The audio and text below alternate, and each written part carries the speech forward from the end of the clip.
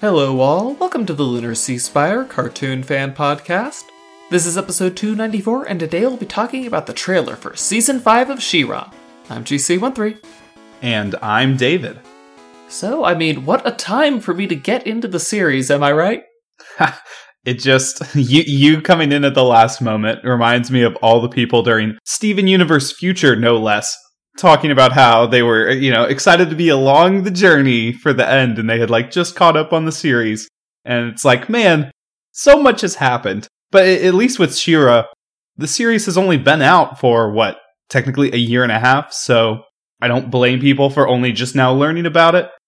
It's crazy that it's going to be over and that there's just this whole thing. It was really like a binge session of an entire era of television. This is as many episodes, I think, as what Avatar gave us. Because Avatar was 60 episodes of 22 minutes in length.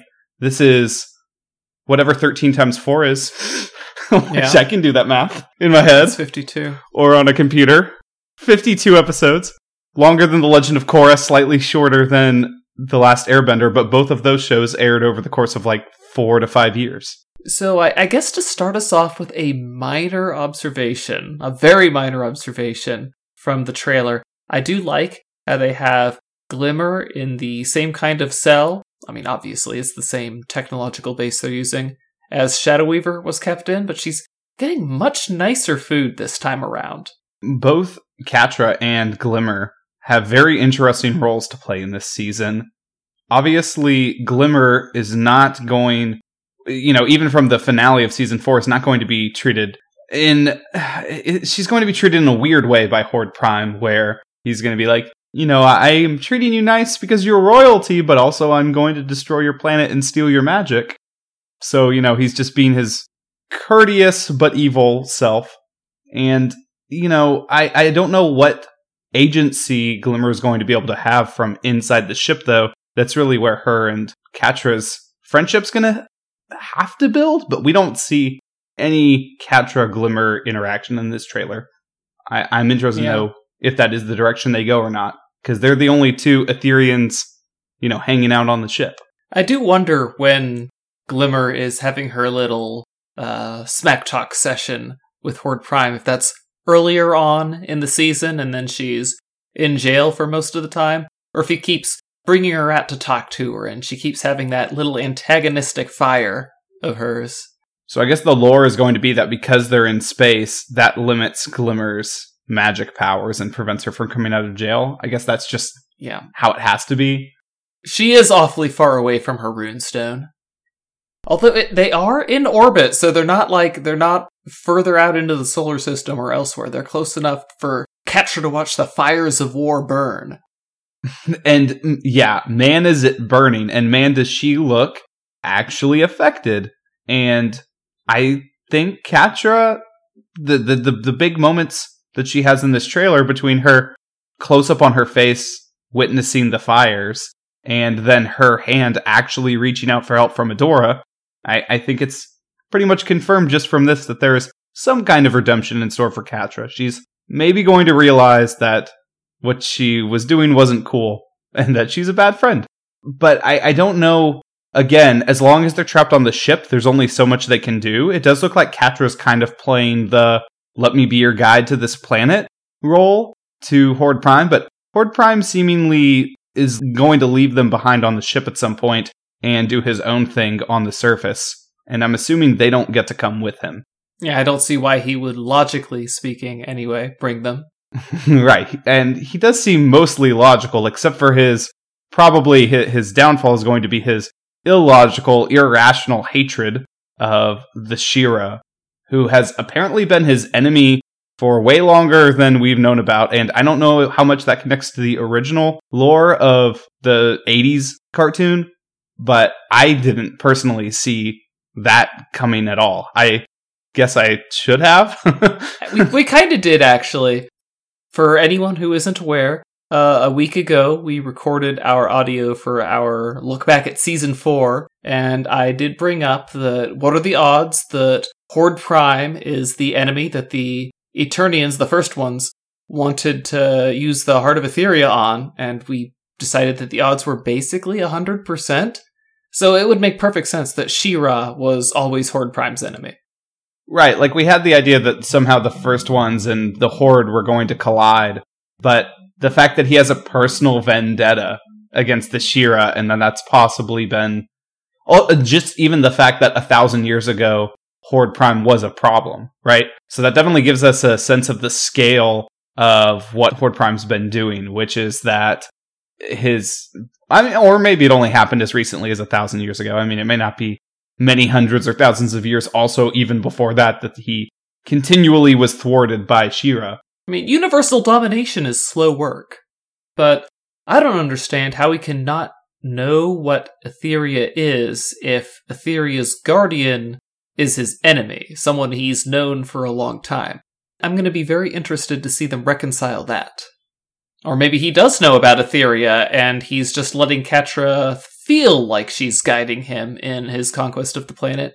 Yeah, he said he had never seen power signals like he'd seen on Etheria before. So it seems like he wasn't familiar with Etheria until this point. Well, remember, Etheria has been accumulating energy for 1,000 years at this point. So that thing's juiced much stronger than it would have been back in Mara's time. So maybe that's true. Maybe he'll recognize that it's Etheria. But maybe the She-Ra isn't just an Etherian concept.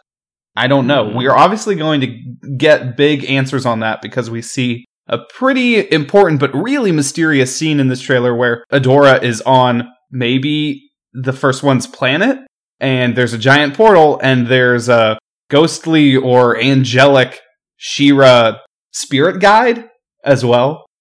Why do we think that that's a first one's planet? I just thought that was a remote location on Etheria. It reminded me a lot of the flashbacks we've seen where Adora gets abandoned. But it could be on Etheria. But also it's a giant portal, so she either just came out of it or just came through it. I just want to circle back to Catra watching the explosions from orbit, and most of those explosions look like they're out to sea, so there's apparently a lot of naval action happening, but it does look like that's happening on the north of the planet, and so I weep for our Lieutenant Worfs of the Kingdom of Snows, getting taken out by the bad guy so we can show how big a deal he is. It's super sad. I don't know about the it's a weird scenario when shows do this, which is that the big bad comes in and they have overwhelmingly better technology, but then the actual warfare they conduct seems still smaller somehow, right? Like same problem in Steven Universe. Diamonds, they could do literally, anything they wanted at any time, and, but then they didn't, and it was fine for Steven. Here, it seems like Horde Prime he even does snap his fingers like Thanos in this trailer, and I just feel like if he wanted to, he could just, immediately kill everyone on the planet and then, dig a hole to the center of it and, take out the magic. But I guess he has some other plan in mind. Yeah, like literally just deploy more troops, sir. I also have a feeling we're going to get a lot of Samurai Jack-esque robot murdering in this season because his cronies are all, or his soldiers are all robotic. And I was thinking, yeah, okay, he doesn't have his clones out there. He has robots so that we can, maim them and kill them, and it's fine. And it's not a moral question for our heroes. Well, remember, they already did that with the Horde. It would not surprise me if that's why they had Entrapta go over to the Horde, so they could have big, scary robots for, the heroes to cut apart all the time. Because it's like, you notice that the heroes are always super strong, but they only ever beat up the Horde soldiers. The Horde soldiers are always limping back home, saying, "Ow, mommy, I got a boo-boo," fighting the She-Ra. I do like that the show by default and through reinforcement from the words of Bo and Adora has from the start said it was never a question for our heroes that they were obviously not going to kill people, right? Like their goal was just to stop or thwart the plans of the Horde, but not to, murder them in cold blood, which other shows, again, it's pretty thinking about hot Avatar, blood when you're fighting a battle. Right, like, this was like the core question for like Aang, though, in Avatar. Like, should I kill the Fire Lord? And also, like, when we fight other people, do they die sometimes? But there's, I'm glad that the Bright Moon army and the armies of all the princesses are aligned on not killing people. But I think now we're going to get a different feeling in the season because they're like humanoid robots. I'm really expecting a Samurai Jack type. Something gets ripped in half. There's wires everywhere. That'll be cool. Just something to make it look more intense, right? Like, man, this threat is more serious. And, will they actually end up fighting more Hordaks, though? Also, that just made me think, complete lack of Hordak in this trailer. What do you think of that? No. I do think we see Hordak there's the scene where that wave is going over, and you see the heroes sitting in a circle, and a bunch of the Horde Prime clones, around them, about to get swept up by the wave. There is someone lying on Swiftwind, and if you kind of look at the image and squint, or if you enhance it a little bit, it looks like it's one of the Horde Prime clones. So, what are the odds that isn't Hordak? So he somehow breaks his learning, as Sophia also predicts in the yet unreleased Season 4 discussion that we have. Yeah, that could be the case. There's also a mysterious character that looks like another princess that we see in this trailer, too, that someone pointed out on Twitter that I didn't even notice when watching initially. Are you talking about where they're running over the bridge? She's like leading them on the bridge, yeah. Let me find that one. I see a few characters I don't recognize, actually. I see Bo, Glimmer, Adora, and 3 people who I can't place. So, I guess Glimmer doesn't spend all of her time on the spaceship? Right, I guess that proves that at some point they escape.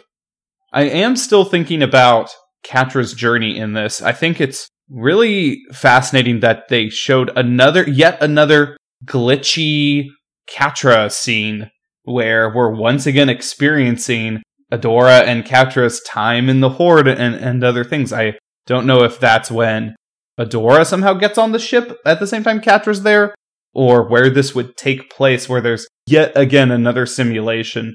But we know these characters are going to have some kind of heart-to-heart. I just wonder at what point it comes in Catra's journey, because it seems like it's going to be in the initial part of the season that Catra's going to think, yeah, this looks pretty bad. Maybe I'm going to be a good guy. Also, something transforms into a, cat ghost. Cat ghost? Really? Do you see the panther or cat spirit thing? Oh, yes, that's what you're talking about. I paused that frame and tried to see if somehow even an outline of, Catra was there. But I don't think that happens. But I don't know what that thing is. But if we were waiting for people to have, powers that we didn't know had powers, and this thing is called, She-Ra Princesses of Power, finding out that Catra is the long-lost princess of, her own species, and that Princess of Yarn. She has, right, and that, she could have, of course, the cats have, yarn castle, yarn land, yarn something. But, maybe she has panther or whatever cat projection powers. But she doesn't have a rune stone, so she would be... we do know that there's a limited number of rune stones, yeah. Yeah, she would be a non-elemental princess like Entrapta. Yeah, so there's that power, and then, of course, at the end of this trailer, there's Adora summoning her own inner She-Ra power. I don't know if that happens before or after she meets her She-Ra spirit guide, but we're going to see exactly why She-Ra was able to be such a thorn in Horde Prime's side. You know what I'm excited for? There's that little bit where Mara's ship is flying off in the distance and some Horde interceptors are going after it. And I think this is going to be where we get the thing that they tweeted was going to make the astrophysicists upset. I have the exact same thing in my notes. I'm very excited to see why one of the writers had to apologize to astrophysicists in advance in this show. I don't know if it's the spaceships, or my guess is that it just has to do more with portals. I mean, that's already an asteroid field, it looks like, where the rocks are very close together, although it might be a debris field. Those look like stones, though. Yeah, what do they end up fighting about in space, though? I mean, space is where Glimmer is, so that's one reason they might go up and say hi. Yeah, but do they also try to go to the first one's planet? Again, if the first ones have any role in this, season, we should find out if they still... Well, they do exist at least as long ago as however old Adora is, right? Assuming they're not wiped out at this point, and Adora wasn't one of the last of them, they might be trying to reach out to them. They'd probably want to use a portal for that, though. Maybe the portal is on a planet that is reachable by spaceship. Possible, and you could write up something like, oh, Horde Prime could track a portal, but it'd be harder for him to track a spaceship, and, it'll be so much faster for us to fly the spaceship at whatever faster than light speed than to use the instantaneous portal. I did like the sequence with the hologram of Horde Prime, though. That was cool. Oh, he is going to be such a fun dictator to watch. The whole... he's so royal and kind, and he's going to be that, like, gentle fascist dictator. And I want to know what his goal is besides merely ruling the universe, right? Like, he has some kind of philosophy where he thinks really highly of himself because, he clones himself everywhere, but what exactly does the rest of his universe look like? I wonder what we're going to see of that in this season as well. Like, he's going for this power on Etheria, but how much of the rest of the universe has he already conquered? Even if they succeed in defending Etheria, will this season also capture and scope, like, stopping the Horde wherever they are in the entire universe? Yeah, it'll probably be a critical existence failure like the Empire suffered when Emperor Palpatine died, and depending on who you ask, may or may not have been cloned afterwards. I guess everyone agrees he was definitely cloned afterwards, but how many times is the question? I still like the one YouTube animation that I saw where Palpatine just... is just lying prostrate on a planet for, decades. Just being like, I'm healing myself very slowly. So I think that's all I wanted to say. Obviously, Seahawk has to get a good action shot. Everyone is going to be really active in battling, it seems. I think even Natasha and... I don't remember Natasha's girlfriend's name. I kept thinking that sounded too much like Flutterina. Which is why, Natasha and Spinnerella are going to have more of a moment in this season too, because one of them is looking pretty sad in this trailer. Yep. And what characters could we kill off without the audience having been attached to them? No, that would be so cheap if they do that. I really hope they don't kill off either of those two. Watch out for the first few episodes and see how heavily characterized they are. I am afraid that they're going to try for a last-minute attempt to make you care about them before they kill one of them off, or make you think that one of them is dead. I think if I had to say the most interesting sacrifice that the show can make, and I think that Catra is the most likely person to have any kind of sacrifice in this season, but one that would really be more out of left field is Double Trouble, who is definitely not a person I saw in this trailer. I think that they might have the ability to do that. I just don't see it happening. I don't know. Maybe. I'm not saying they have like a heart of gold. I'm saying it's maybe like a factor that could drive our heroes to doing something different or trying something else. I don't know. But I don't know what role they otherwise have to play, because... I think it's whatever way they end up supporting maybe they don't end up supporting the rebellion. They say they always take the winning side, and I bet Horde Prime is going to look like the winning side. What worse trouble, though, could they make if they're able to, shapeshift to be another one of the... Or they could infiltrate the Hordak Inner Sanctum, right? By looking like another Horde clone. Well, remember, Horde Prime can sense the thoughts of his clones, so... Oh, but isn't that a challenge? The ultimate challenge for an actor? That's a plot that writes itself right there. He can't sense the thoughts of non-clones, so he would go in and do his injecty thing on anyone he couldn't sense the thoughts of. He'd be incredibly suspicious. Do you know that he can't sense the thoughts of other sentient beings? I don't know. No, that's probably true. If we're all assuming that Catra was trying to betray him right from the beginning... Right, he would know. Although he could be playing chess with her as well, you never know.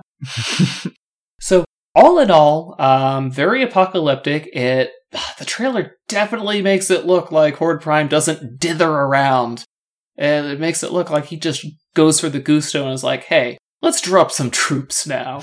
So, I mean, looks like the rebellion's gonna earn this win. It's not gonna be Horde Prime holding the idiot ball. Nope. But is the Deus Ex Machina just gonna come from Adora realizing a really big power? I think it's not going to be that. I think, much like the Season 1 finale, it's going to have to somehow be related to the power of friendship. But beyond that, I don't have any great guesses. Well, somehow they're going to learn how to channel the heart of Etheria without tearing the planet apart and without destroying a whole lot of things that they'd rather not be destroyed. And yeah, I don't think Horde Prime's going to have a fun time.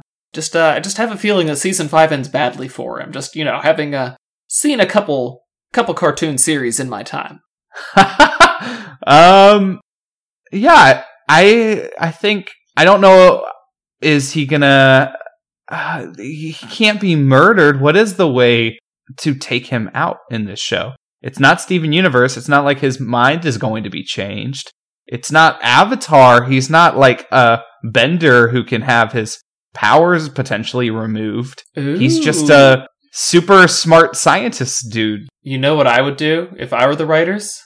I would have Shadow Weaver come up with a way to trap him in a runestone such that he's powering it. Kind of give it a whole, oh, you like power so much? How about you try being power? And then she has power, because I like her.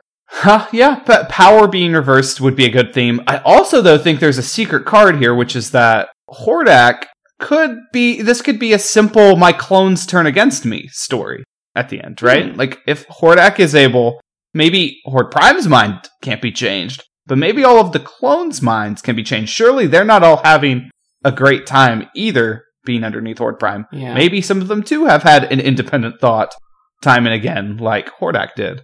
That could be a potential undoing. That does make sense, because Catra betrayed Hordak working to her own ends, and she did that as part of her, I have to prove myself. I'm going to try to prove myself to somebody while simultaneously betraying them. Maybe Hordak just straight up decides, you know what? My brother's kind of a jerk. I should overthrow him now. And helps at a crucial moment. Between Hordak and Catra, one of them could give a rousing speech to change the minds of all of the other Horde clones. And like I said, I do think that Hordak ends up in the gang's possession. I can't wait for him to have his Zuko moment where, he just joins the gang. Oh, I mean, let me put it this way. They all really could use better hair, and I think Hordak fits up. Oh, Hordak is the hairstylist we need in our quarantine times, truly. Anyway, guys, that's been us on the trailer for Season 5 of She-Ra, Princesses of Power. Yeah, if you want to hear us talk about She-Ra more, we have discussions for the first 4 seasons. Well, the first 3 seasons out on YouTube. The 4th one's coming out this upcoming weekend, and then at some point, we'll have a discussion out for this final season, but it'll be on YouTube, I think. We're hyped for that. It's probably going to be the worst editing I ever have to do because we took forever talking about Season 4, and I can only imagine Season 5 is going to be an absolute mega bomb, so. Anyway, guys, join us next week for another podcast episode about probably Summer Camp Island. I love that show. Oh, Craig of the Creek's getting hot. Oh, yes, Craig of the Creek. We'll be talking about something, though. Anyway, until then, I'm GC13. And I'm David. Don't forget to leave us a review on Apple Podcasts. Later, everybody.